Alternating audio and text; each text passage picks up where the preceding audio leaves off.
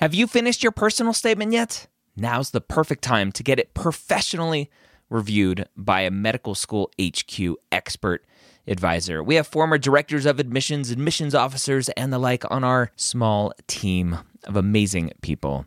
They have the inside knowledge from reading thousands and thousands and thousands, tens, if not 100,000 personal statements, going through the process and setting up the process for their whole committee. They know exactly what medical schools look for and the common red flags that can get your entire application thrown out. Take advantage of our flash sale right now, going through May 6th, up to 6,000 characters reviewed for just $150. That's a $75 discount on our regular price. Go to editmyps.com. Again, that's editmyps.com. If you're applying to medical school in 2022 to start medical school in 2023, join me Wednesday or Thursday, Wednesday night at 9:30 p.m. Eastern, or Thursday at 11 a.m. Eastern at premedworkshop.com. Go register today. I'm going to show you how to tell your story in your application. Again, that's premedworkshop.com. If you are applying to medical school in 2022, be there or be square. The Medical School HQ podcast, session number 107.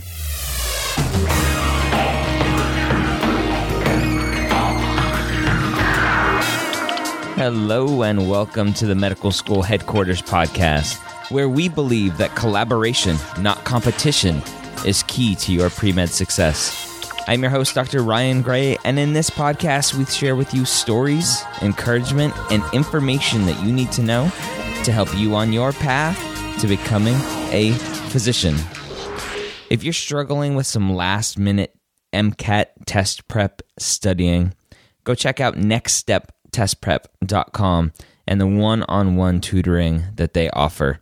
If you're taking the January MCAT, the final iteration of the quote-unquote old MCAT, and you need some last-minute tutoring, go check them out. They're offering $100 off any of their one-on-one tutoring. Go to nextsteptestprep.com.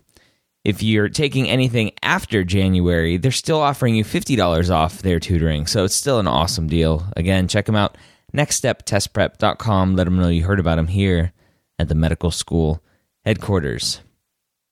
This week, I have our lovely co-host back in the studio with us, Dr. Allison Gray. Hello. How are you doing?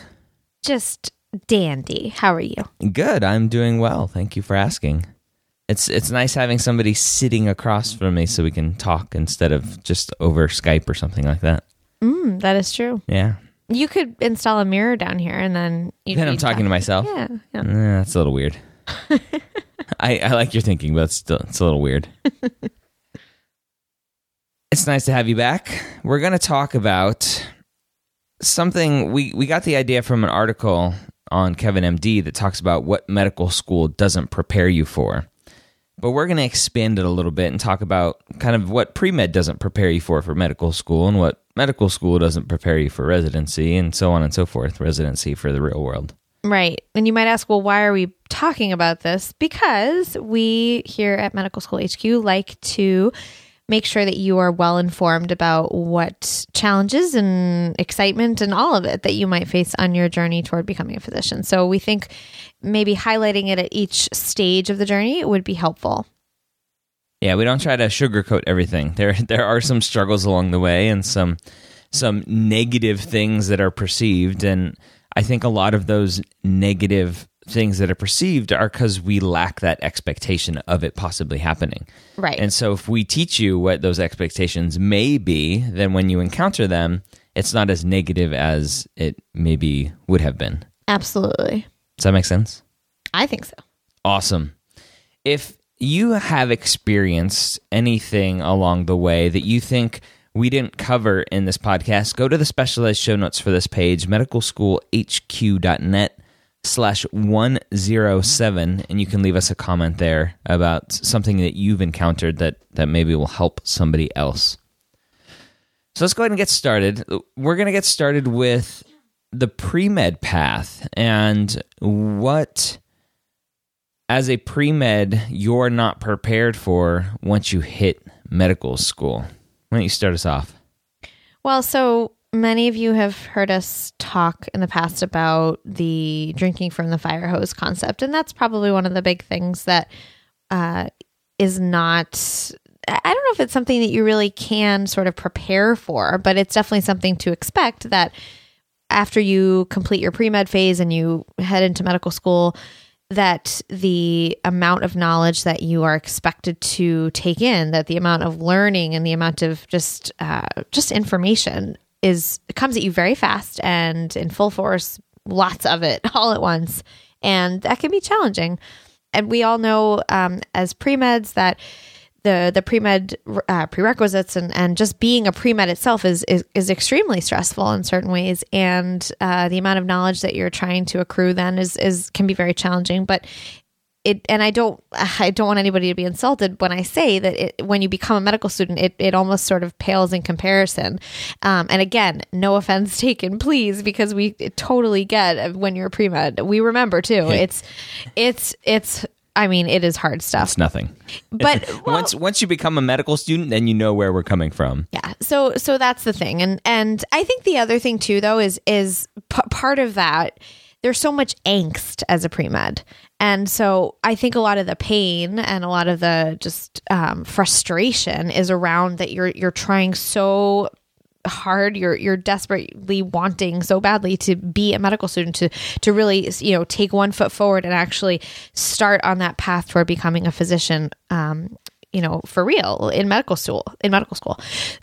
So I think a lot of that pain, that frustration, that's what makes the pre-med part so hard. It's not the prereqs themselves for the most part. It's just that desire and wanting to meet that desire and actually, start and be a medical student. So the classes themselves, though, and the volume and the knowledge, that's what we're saying is what's really is extremely challenging in certain ways. Just that transition from a pre-med to med student, med stool. I'm going great. Yeah, I said med stool earlier. I don't know if you caught that. No. Sorry, everybody. Good.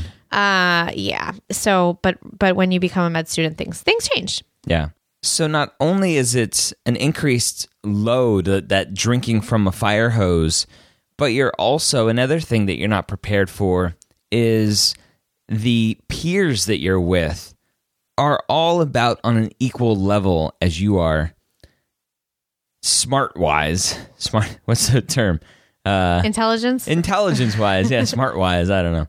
But in undergrad, it's a huge variation. You have some students there that really don't want to be there, and they're just there because their parents want them there. Some students are just many different majors spread out all over everything. But once you're in medical school, that level of competition is raised to another bar. And so you're struggling with your coursework, and you perceive, and that's the biggest thing, is you perceive all of your peers doing so much better than you, when in reality, they're struggling just as much as you are, handling that extra coursework and everything else as well, just like you are. So that's an important thing to keep in mind. Absolutely. And I think, too, you were mentioning in undergrad, there's a spectrum of people who have better grades or better students. The other thing is that in med school, for the most part, people are very driven and very, they know exactly what they're aiming for, in the sense that they all want to become physicians. That's why they're in medical school. They may not know what kind of physicians, but they know they want to become physicians. There are probably, and I know in our medical school class, there were, I think, a couple of students who were there because their parents had really wanted them to become physicians. But for the most part, that's not the case. So I don't know, maybe this is a terrible analogy, but if you're, I think about like the star baseball player in your high school, and then you go to college and you're on the team and everybody is amazing. It's Yep. It's a great analogy. It's a perfect analogy. Well, thanks. Hey, what do you do about that? Just keep your eye on the ball. Just study hard, just like you have been all through pre-med, and you may need to change your study habits, which we've talked about in other episodes, but just, keep yourself focused. Yep. You are your own competition. Absolutely. That's huge. You compete with no one but yourself. Seriously. Yeah. So another big thing that pre-med students aren't prepared for is just the change in their life.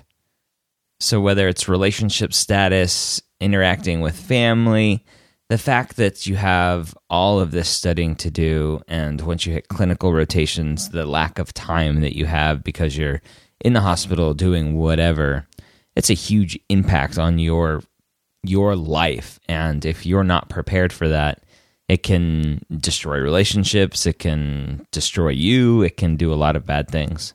Yeah, I think you may have a lot of other commitments and also, honestly, people that you really want to stay in touch with and remain close to. And I think one thing that is helpful is prioritizing. If you look at our medical school class, a lot of relationships that came into school sort of didn't work out so well when people started. And part of that has to do with just people being at different phases in life and long distance and all the sort of factors that play in there. But you can't anticipate how much your life will change until you're actually in it.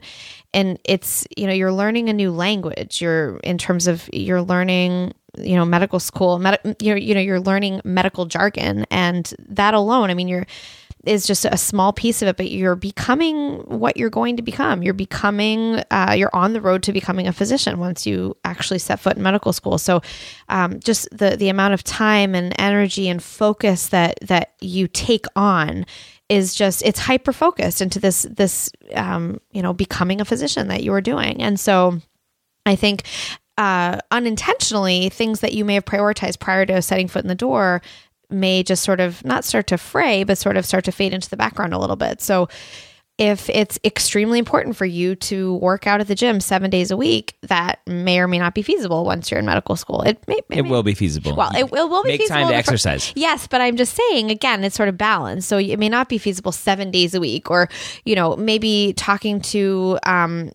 all 10 of your friends that you're really close to every day. It's common sense stuff, but it doesn't, I think things happen, when you start orientation and then you plunge forward into medical school, and you don't have time necessarily to sort of anticipate how your life can change so dramatically so fast, because you hit the ground running literally, and you're studying and you're gone. You are on your path and you're full speed ahead. Sorry if I'm using all these sort of I don't know, cliches. Yeah, exactly. I don't mean to, but really you are full steam ahead. And so I think try to just prioritize before you get to school about who do you want to keep in touch with? Who do you want to stay close to? How important is the current relationship that you're in? If it's long distance, if it's not, all of these things, and prioritizing who you want to continue to stay in touch with in terms of family. I remember talking to my parents, and I talked to my parents quite a lot. And when I got to medical school, there were conversations I would have some nights that were like, I love you, but I'm really too busy and I can't talk, I'll talk to you when I can. And it was only because I literally just had so much work to do that I didn't know how. So it's these types of things. I think it can just prevent some heartache and prevent some feelings of just frustration, potentially. Yeah. Everybody goes through it, though. So if you try and you prepare and then it doesn't work out, it's all part of it. So I think what you're saying is go to medical school with a clean slate. No, so first of all, some people come into school married and have children. Hey. And sacrifices we make. No, I am saying come in informed. So the last thing, I think if I could have told myself coming into medical school, listen, the way that your life is right now is going to dramatically change very soon, in a matter of days, and just be okay with that. And sort of, it will happen and you just have to figure it out. And I knew that my life was going to change, but I think you can't anticipate how becoming a medical student, even if you're not even quite yet on the wards, if you're in classes, it changes your life. And so just allow for that and prepare for that as best as you can. Yeah. Stay married, stay in your life, please, Ryan. Make it sound like I'm some sort of like homewrecker here.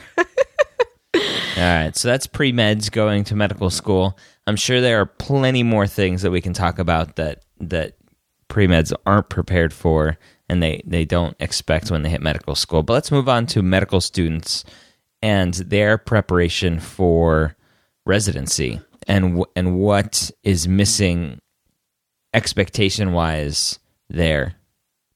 Right. So just as we were talking about the change in your life that happens when you go from pre-med to medical student, there is a massive change that happens when you go from medical student to resident. And are you doing a lot of the same things in terms of going from a medical student on the wards taking care of patients to a resident on the wards taking care of patients? Yes, it's a similar kind of work. However, part of what makes it so nuts is, number one, you become responsible. So you're signing orders, you're the physician, you're the person that gets called when, the nurse has a very big concern about a patient who's not doing well. You are responsible. And yes, obviously there is an attending physician who is supervising you and or a fellow, always an attending at the end of the day. But it doesn't mean that you don't have a lot of responsibility that you take on and a lot more volume. So in the same way that you go from pre-med classes to medical school classes, which have, which require so much knowledge to be taken in so quickly, you might go from taking care of 1 or 2 patients, or maybe even 4 if you're on like an away elective or a sub-internship, to 10. And they may be very complicated and very sick, and you're responsible.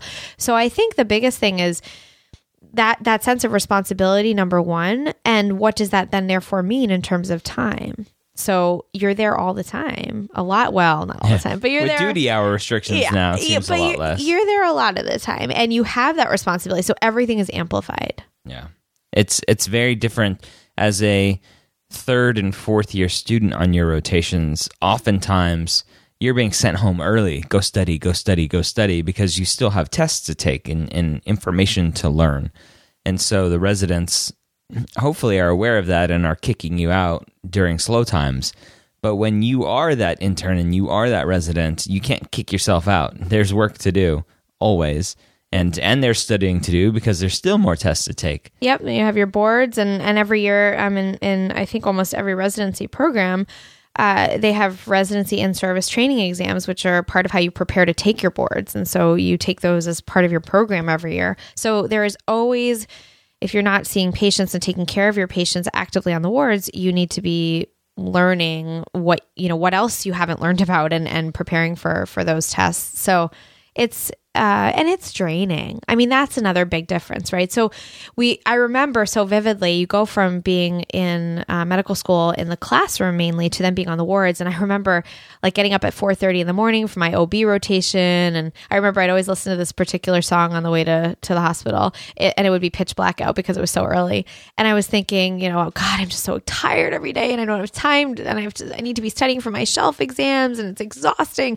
And then again, pales in comparison. You become a resident and it's just like, are you kidding me? I mean, you're exhausted, you're sleep deprived, you're not eating well, you're constantly in the hospital. It's just, again, your life changes so dramatically. And again, in overnight, June, it's not always, I mean, they always say July 1. It's not really because you have orientation, but let's just say for, all intents and purposes, it's June 30th, and then July 1, your life is different. So, but again, it's a rite of passage. And what can you do? Again, embrace the idea that things are going to be different. And don't be scared, I think, too. I don't know what your sense was, Ryan. Were you nervous about internship? Yeah. Yeah. So I think that's, maybe your fellow students aren't in medical school, maybe people aren't talking about it, and maybe people are more just talking about how excited they are. They're finally MDs and DOs, and now we can prescribe meds, and we can actually do this, and we've arrived. But, between you and me, it's a little bit terrifying. When you open up your match thing, the envelope, your letter, and you see who you matched with, it should come with a like a pack of underwear too. Oh, jeez. Change your underwear. Well, yeah, I remember just having this kind of fear, this like fear in the pit of my stomach. I was so nervous, and everything was fine. But again, it's that sense of responsibility, and you will be okay. You absolutely will be okay.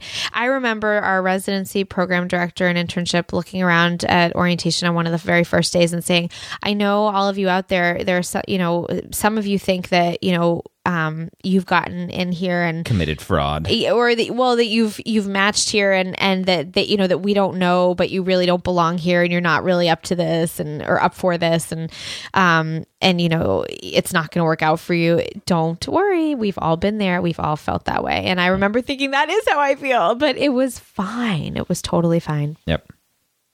Another thing that we've talked about before on the podcast, back in session 69 and session 70. Again, you can listen to those, medicalschoolhq.net/69 and /70, is about palliative care and family meetings and that general kind of environment as an intern, as a resident, that you're just not prepared for. Most people aren't prepared for as a pre-med student, as a medical student, for when you are an intern, when you are a resident, to deal with those situations, not only with patients and their families, but also once you take off your white coat and you go home and you're sitting by yourself on the couch, how to process that information. Absolutely. It was hearing you say that just made me think about, the Institute of Medicine just recently came out with a very long report entitled Dying in America. And it was all about the need for the medical institution to train our community, our healthcare provider community better in medical school and nursing school and everything, in terms of how to better care for patients at the end of life. And you were interviewed for that article. Well, I wasn't interviewed for the report. I mean, the report was the report. But yeah, actually, Neurology Today, which is one of the big magazines in the neurology world, They interviewed me based on the work I did in residency on end-of-life care and neurology patients. It was I was honored to be featured in the article, to be, asked to comment in the article. And it was really interesting. You don't need to read the entire Institute of Medicine report. If you go to that report, and we'll link to it, there's actually a summary at the beginning, which it's, a bunch of pages, 17 pages or something like that. But it nicely outlines their recommendations. And it's so important. And one of the key things in there is about education. So I so strongly believe in the fact that we need to really inject major changes in our medical schools in terms of teaching about palliative care and teaching about end-of-life care. So that's crucial. And then the other thing you mentioned, Ryan, which is so huge too, is that we still do not do a good job about training ourselves in medical practice to or as we go on this journey to become physicians and beyond, how do we process these very difficult things that we see? And I think back on so many just unbelievable things that I saw as a resident, and what did I do with all those thoughts and feelings? It's not like at the end of one of these devastating things or experiences, you go and you sit in a room with people and you talk about how it made you feel. We just talked about how there's no time for that, right? You're just trying to make sure you're eating and you're sleeping and taking care of patients, taking care of yourself. We don't build in time for that. That's where humor comes from. That is true. So people develop coping mechanisms. For Ryan, humor is a big one. For me, crying. No, I mean, we all have to have an outlet for the emotions that we feel when we see difficult things. And pre-meds out there, I know that a lot of you are volunteering and doing internships and involved in caring for underserved populations and seeing really difficult things. So start early. Ryan and I always talk about writing things down. Part of writing things down is about collecting these experiences so that when you do apply to medical school, you have experiences that you can really draw from very vividly and in a powerful way to communicate how passionate you are about wanting to become a physician and how you've gotten there and how these experiences have helped you get to that place. But also, what does writing do? It helps you process. So start writing down these experiences that are difficult. In medical school, same thing. It's been so interesting to me to see the difference between when I was a pre-med and looking at the books in the store, Barnes & Noble, which is like, there's so few bookstores now, it's crazy. But anyway, how many books were on the shelf in the bookstore about people writing about their experiences as interns and medical students. And now you look and there are books everywhere. And so people are finding time. And the question is, when, but I so encourage that. You and I both should be doing more of that. What we do, I think what we've both done since we've known each other since the beginning of med school is just to share with each other. So if nothing else, if you don't have time to write, talk about it. Yeah. In a HIPAA protected way. Of course. Absolutely. Talk about, the 46-year-old man you saw, no patient identifiers, but and we haven't talked about this as a kind of distinct separate subject, but I think we should, is the kind of unknown world of physician suicide. Mm-hmm. It's really not unknown. It's been in the news a lot lately. It's kind of this dark shadow over the profession. And I wonder if we do better at teaching these coping mechanisms as medical students, as residents, we can prevent some of these suicides. Absolutely. And, ironically or not ironically, I mean, the only folks that I ever witnessed that really had a handle on this were the psychiatrists. In my residency, the only time in all 4 years that we actually sat around and made a point to talk about how certain patient encounters made us feel was on my psychiatry rotation in my neurology residency. That's just part of the training, though. It is, but it is because of transference, countertransference, so things that you learn as in how to manage patients who have psychiatric illness. But they have it right. I mean, we all should be doing that as physicians and healthcare providers and sitting down. They talk about like we do team huddles in the clinic and in the hospital. We should be doing way more of that. Taking a moment as a team and as a person to talk about, well, how did that make me feel? How did that make us feel? I agree. All right, so that covers a lot of the med student to resident. Now let's talk about resident to real world. And one of the first things that we wrote down here is kind of the money-making aspect of medicine, and how do you bill properly, and how do you properly code all of these visits that you're seeing, because you need to maximize your code so you can maximize something called an RVU, a relative value unit, because that's how you get paid. And there's this whole kind of cryptic system of billing and healthcare payments and everything. And you learn nothing of that as a resident, or very little. Very, very little. Yeah. It's so interesting because I think it totally depends on where you're trained and where you are in the country or what your experiences are. A very good friend of ours from medical school who did a fellowship in interventional spine, in physiatry, not important, but the point is he did a fellowship, and his supervising attending took the time as part of his clinical experience to really teach him how to properly code and bill. And you might think, well, and I remember thinking this as a resident, well, whatever, it doesn't really matter. I mean, that's not the point of why I'm here. Yeah. That's not what I need to be here devoting. To learn the body and the mind. Yeah, I'm here to learn neurology and take care of people and learn this craft. And that's true. That is the important thing that you're there for, but you do, I think if I could do it all over again, I would probably try to at least ask. If it wasn't something given to me, I would at least try to ask, well, tell me more about how this works and why is this important? Because when you do enter practice, whether it's in an academic institution or setting rather, or a private practice setting, or even, research setting, and then you have some clinical duties, you're going to encounter billing and coding. And whether or not we want to admit it, we as physicians, we don't, it's not like in the old days when you'd barter and somebody would give you chickens and you would heal their wound. I mean, we are a business, and we do need to get paid because we do need to take care of our families and live our lives.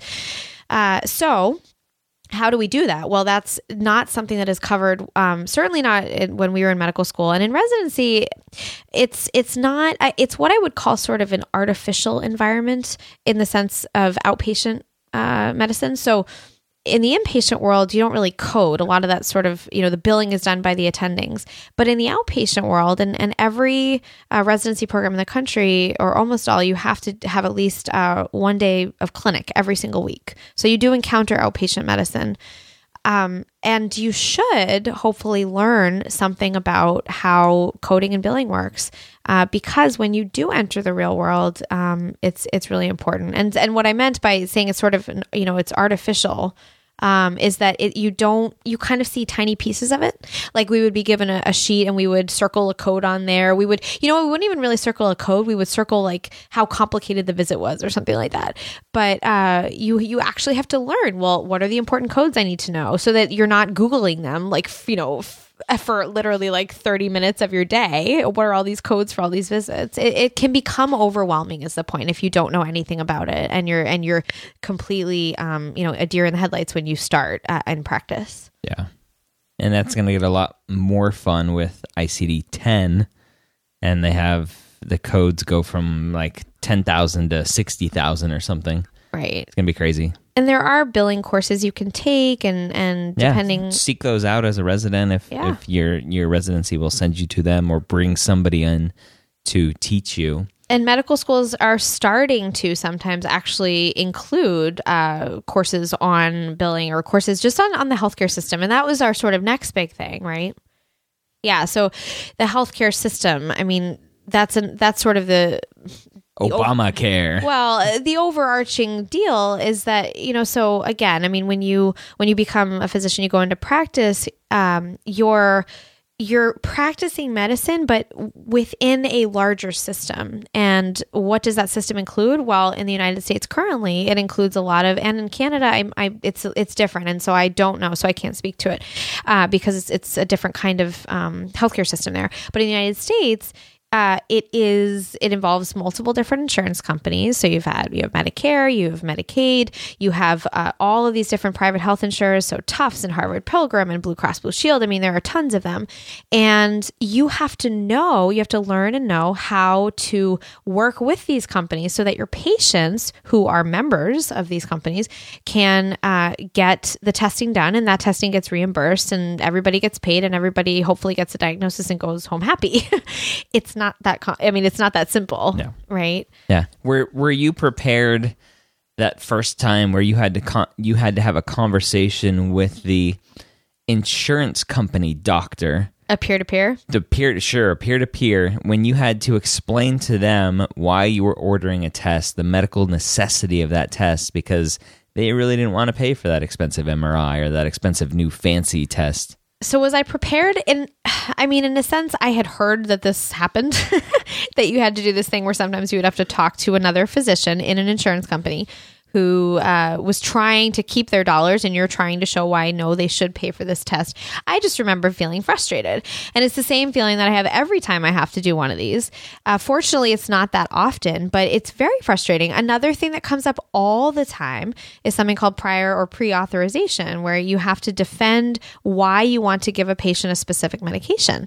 And certain insurance companies will not reimburse. They will not authorize the dispensing of a medication you prescribe by a pharmacy, meaning they won't pay for it, regardless of what your reasoning is. And the patient may end up with a huge copay, like a $500 copay when they go to the pharmacy. So how do you navigate those difficult situations?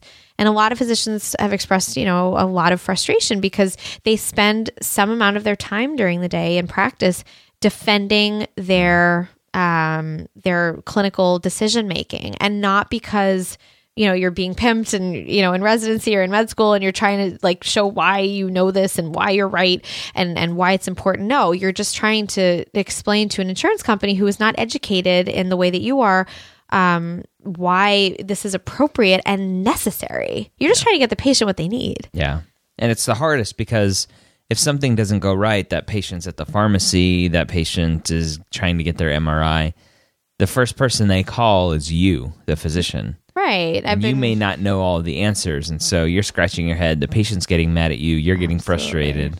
Yep. Yeah. So it's, I think, so important that medical schools and residencies start implementing some sort of education about not just how we bill, how we code, but how do we function in the context of this larger healthcare system. The other thing that, you may not know is that when you become a practice, or when you go out and practice, or when you get credentialed at any hospital institution, you have to be credentialed with these insurance companies. Now, I say that, I mean, you don't have to be. You could, in theory, go out into the middle of the woods and open up, a practice. Cash-only business. Right, and a cash-only business. But and there are, by the way, some psychiatrists who've had to do that, and other physicians, but physiatrists are by most in number. Psychiatrists. What did I say? Sorry. Physiatrists. Sorry, I meant psychiatrists.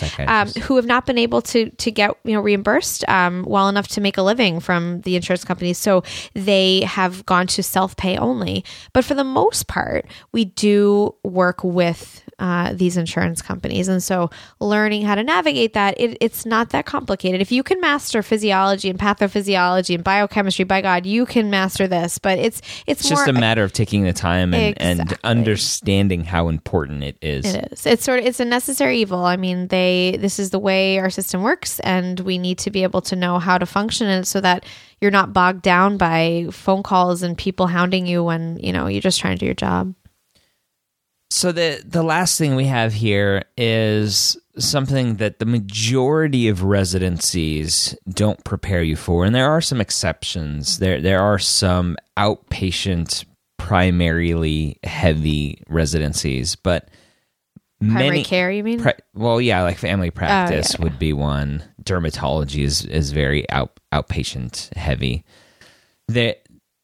Many residencies prepare you by being inpatient and working in an inpatient setting, taking care of patients. Mm-hmm. They'll have clinic where you go and see patients in an outpatient type setting, but they don't really prepare you for that outpatient medicine, so to speak. Right. And everything that comes along with that. And you can speak towards that because you've been in private practice now for a year and a half. Absolutely. You have what's called continuity clinic, and at least the way it exists now, and this might be different in 5 or 10 years, who knows, but continuity clinic means that for the duration of your residency, for at least every week, once a week, and it may be different again if you're in more of a sort of an outpatient heavy specialty, but for the most part, you have a clinic once a week. And so the idea is that it has continuity, meaning you're seeing patients over and over again, patients who you will have seen before and will see again. What is the problem with this setup? Well, what are you doing the other 6 days or 5 days of the week? You're in the inpatient world. And so that continuity per se of this clinic is very broken up. And so in theory, yes, you could be seeing another patient again, but what it really or the same patient again. But what it really means, at least in my experience, and for many other physicians out there, is that you saw a patient and then the next week you would see another patient, and then it would be like that. And I think in my residency, I saw probably a handful of patients, a couple of times or maybe even 3 times. By the end of your residency, you've probably seen them, hopefully, at least a couple of times. Maybe you've seen them once a year. But you don't get to see the follow through of outpatient medicine. You don't get to learn what happens when I order these tests and what was the diagnosis in the end. It's sort of a system of handoffs where the patient will then come in for their follow up and they might see another resident. And programs try to have you keep seeing the same patient and contact them. But again, you're very, very immersed in the inpatient world. And so it can be very hard to really learn what it's like to actually manage patients in the outpatient setting in this sort of format. So what happens as a result? Well, you can get frustrated and feel like you're not really making a difference to those patients because you're trying so desperately to get back to the wards because you have all this stuff that you need to do when you get back, and then you have to get home and feed your cat and blah, blah, blah. And so I don't know. I don't have a cat, but I'm just saying. And so you don't get to dedicate the amount of time and care that you may feel you really want to, and you may lose out really often on the opportunity to experience, that sort of feeling of reward that you are doing something helpful, making a difference.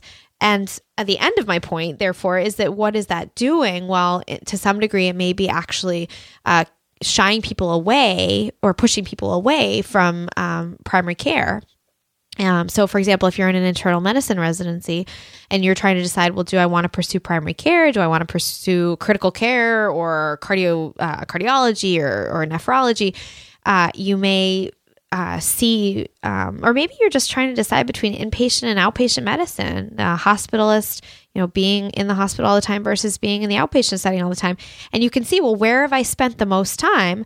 In the hospital. Where do I feel the most comfortable? In the hospital. Where do I see my patients getting better and going home? In the hospital. So I think it's doing our country a disservice in that we so desperately need primary care physicians, and we need to devote more time and true continuity, I think, to those clinics. But certainly not a question or a problem that I can solve on my own. It's uber duper complicated, but again, that's just something to potentially prepare yourself for, that you may not have that sort of that situation that you envision where you're in the clinic and you're taking care of patients on an ongoing basis as a resident. It may not be something you can fully sort of learn to develop and really create those lasting and meaningful relationships with patients that you're so wanting until you're actually out in practice for a while.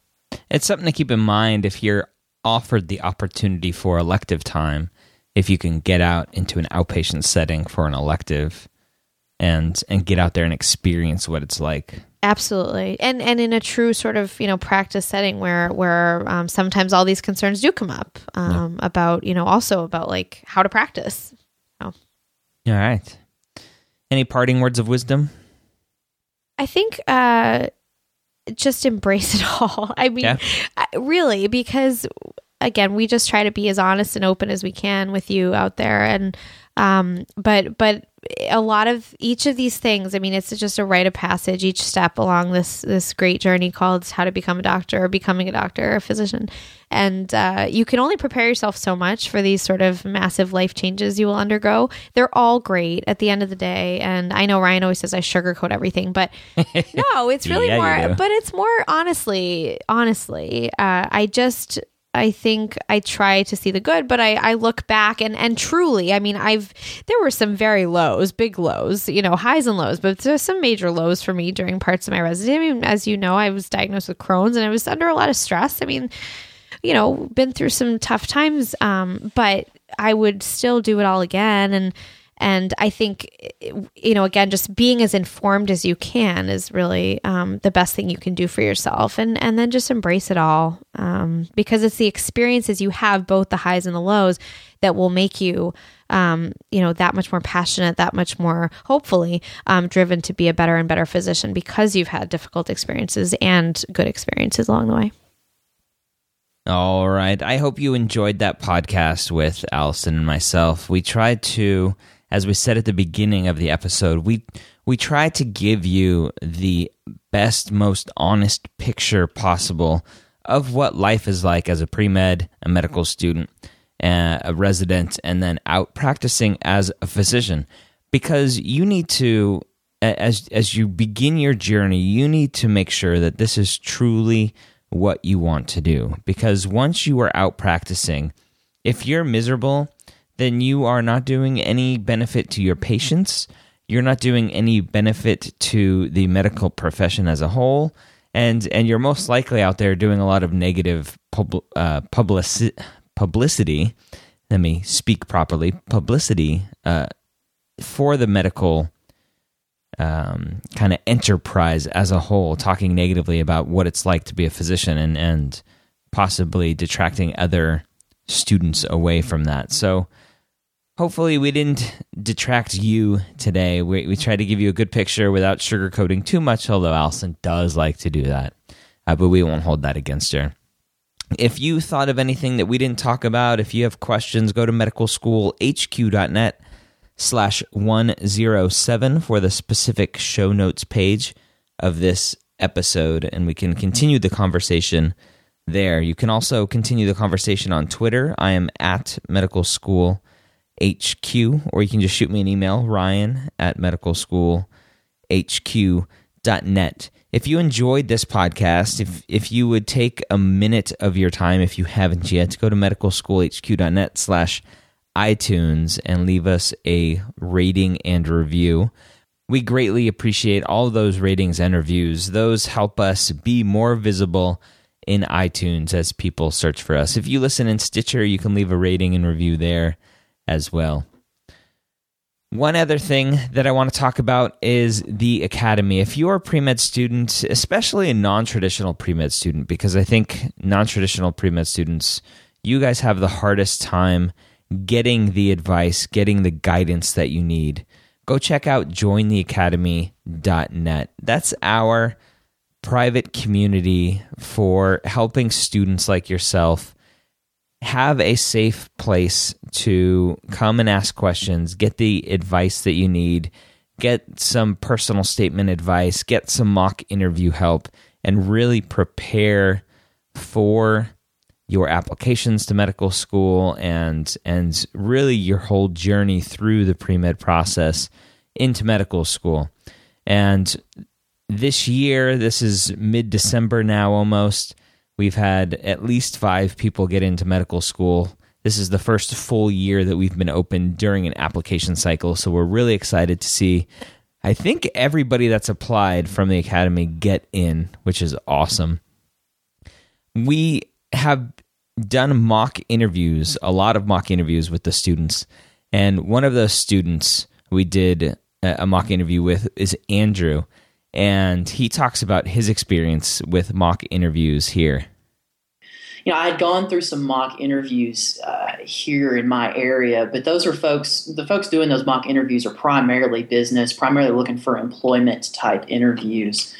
Really, I think was good with some of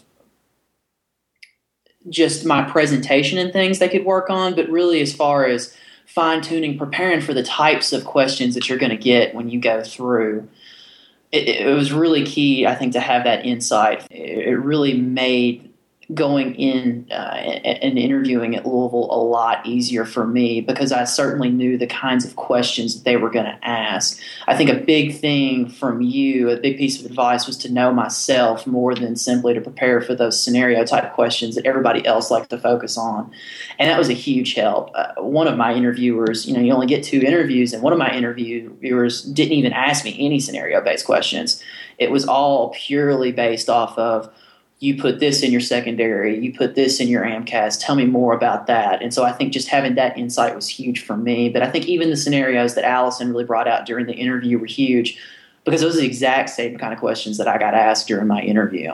So there were really no surprises going in, and it really made me comfortable on interview day. That's awesome. And we got that feedback from Brian also, another member who interviewed this year's 3rd or 4th application to medical school, application cycle. And we did a mock interview with him. And he went, interviewed, got accepted, and came back and told us pretty much everything that we asked him during his mock interview was asked of him during his real interview. So he was prepared, he was ready to go. And that's half the battle during these medical school interviews. So go check out jointheacademy.net. Join now. It's mid-December. At the end of December, we are closing new registrations for the Academy because as we start to ramp up for the next application cycle, which is kind of crazy thinking it's only December, we want to really prepare the students that we have in there now for their applications. And we may or may not open up for the next application cycle. So go to jointheacademy.net. And after you go to jointheacademy.net, go check out premedlife.com, our partner magazine. They're over at premedlife.com. They just recently published an article that's based off of our interview with Dr. Wagner back in session 19. They have a ton of great articles for the pre-med. Go check them out, premedlife.com. And after you're done checking them out, just make sure you come back here and check us out next week here at the medical school headquarters.